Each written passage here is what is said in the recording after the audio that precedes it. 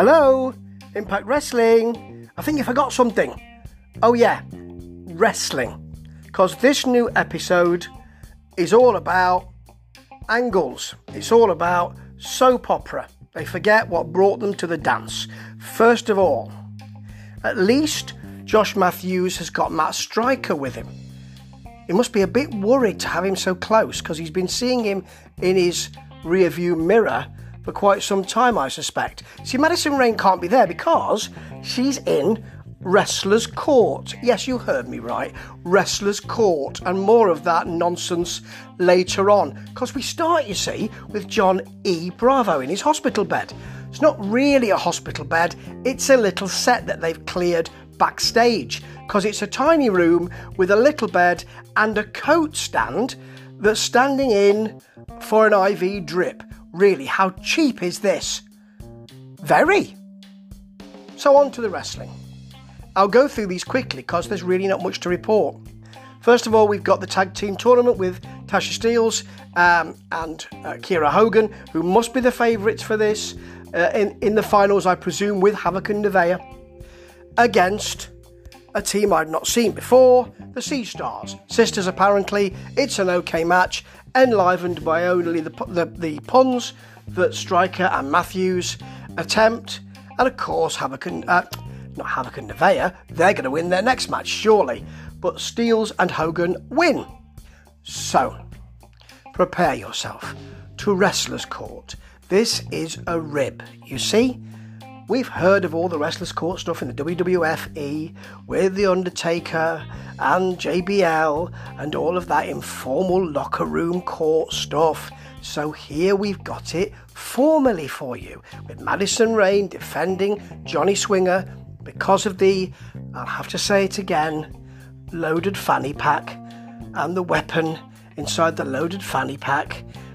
I'll never have to say that again now because this is all over. And not Johnny Bravo, he's here later on.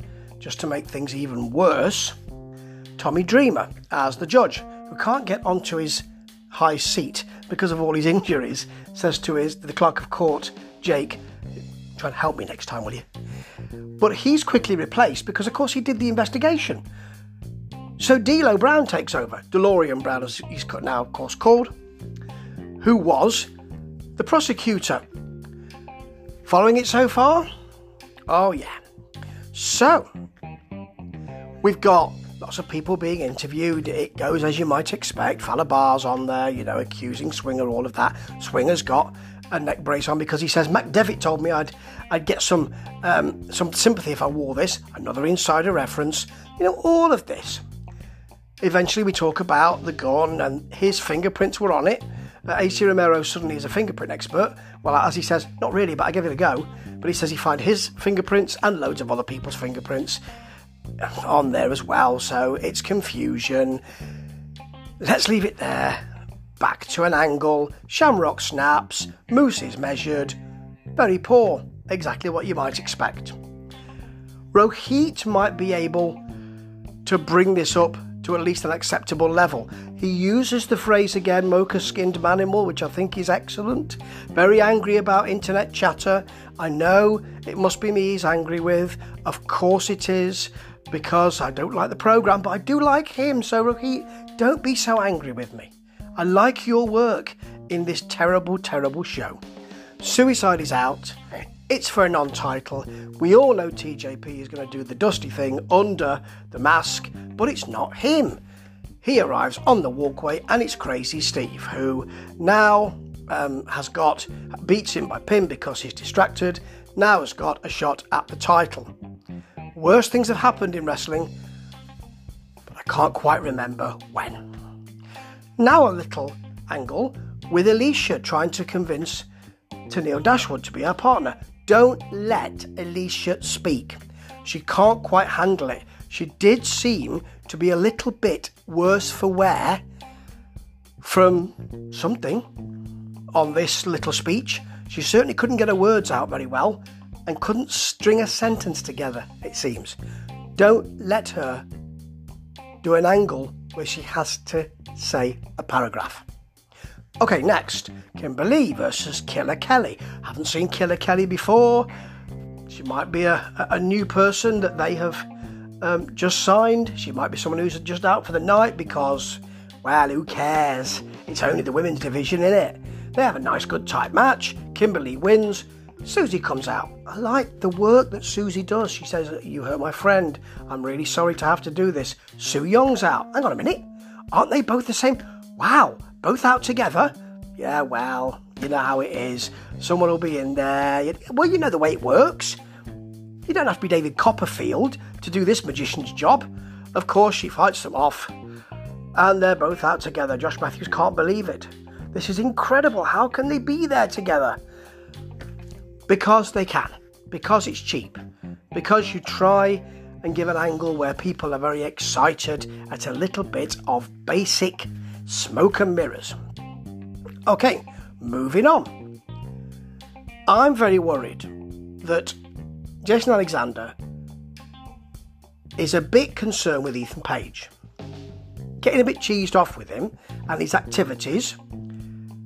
I'm really worried they're going to split the North up. And that would be a very, very bad move. I know they've got a lot of tag teams in this federation. And I know they can all do it, even Anderson and Gallows. But I don't want to see the North break up. I don't think they do well on their own, and I think they do really well together. So do think again if you're trying for this. But hang on though, because AJ Styles is coming back, isn't he? Even though he's with WWE, who hate their wrestlers to work anywhere else, he's coming back, isn't he? Because that's what they said last week. This must be something very special. You surely wouldn't swerve us and give us a really poor copy. Oh, you would.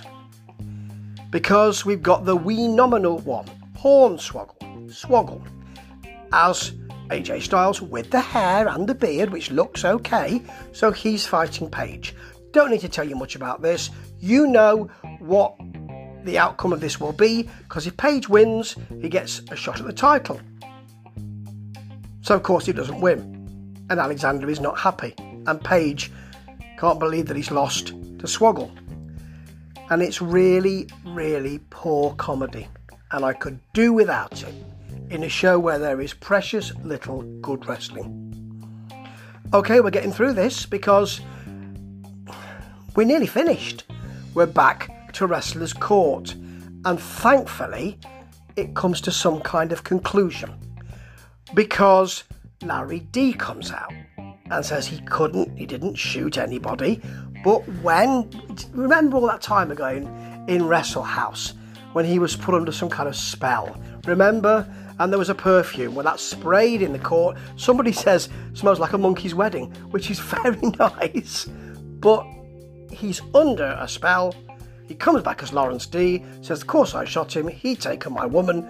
Johnny Bravo is there as well, having discovered that Rosemary never really loved him. Is this the end of this? Could this please be the end of this? And could this be the end of John E. Bravo on my TV screens? And Rosemary can wrestle, so she's all right to stay, but can he please be off my TV screen now? Because really, he's wasted my time for the last 6 months. It really is like building a main story on your worst character, who can't carry that story or even do the most rudimentary type of acting. It's like watching Charlton Heston in the Colbys. It's that bad. Okay, it's finished. Moving on to the main event, which was actually alright, some wrestling. Rich Swann versus Ken Shamrock. The Ken Shamrock that you have denuded because he doesn't seem to be the kind of killing machine that you would like him to be. You've inducted him into your Hall of Fame, then you've made him a bad guy, which doesn't work. And now he's with Sami Callihan, of course, who gets ejected fairly quickly because he's getting involved. And they had a good match.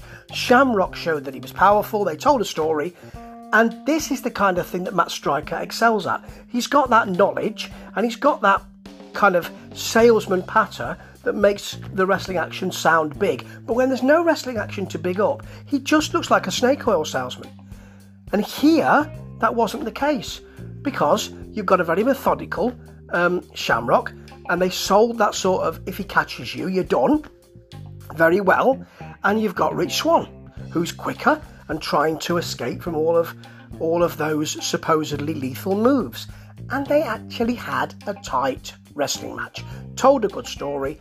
In the end, Swann got the pin because he rolled through on the ankle lock, pinned the shoulders down, really nicely done. Of course, afterwards you've got shenanigans because Callahan comes out, brutalises Swann, then you've got Eddie Edwards coming out and brutalises and tries to fight Shamrock. Shamrock does actually fight back this time until Callahan uses one of his old hits, quite literally, takes the baseball bat, does the thing about the he almost blinded him storyline. Only unfortunately we see that it doesn't hit him anywhere near the eye, it hits him on the side of the head. And there's blood, and there looks like to be some kind of scratch there, so that might be real blood. There's a lot of it, so maybe it's a bag, I don't know. And you've got D'Lo Brown comes out wearing an extraordinary pair of white socks. He's shining out in the darkness there. Gets put down by Shamrock. Scott D'Amore's out. They're brutalising Eddie Edwards. And actually, it put over Callahan and Shamrock. And it's only been a month, so it's nice to see them put over. You know, it's only been a month. 4 weeks, and they couldn't get over. This has finally put them over. Unlike Eric Young and Joe, what's his name? Who were out, Joe Doering, isn't it? Who were out earlier on and don't look like they really fit together or care about each other. And that was quite a lot of this Impact. Didn't work for wrestling for me. I watch it because I enjoy wrestling. I don't watch it because I enjoy bad acting and hokey angles. I can watch the WWE if I want that. At the moment, I can't get into my Impact app, and I found a way to watch it. I went out of my way to watch this pile of stinking ordure. How ridiculous is that? I feel ashamed of myself, really. And I'm going to have to be careful to look at my subscription, because there's a lot of other stuff out there. It's a 2 out of 5, because really, this just didn't care about what brought it to the table. Give us a W. Give us an R. Not this week. Hopefully next week will be better. Whether I'll be there, I don't know. Ta-ta.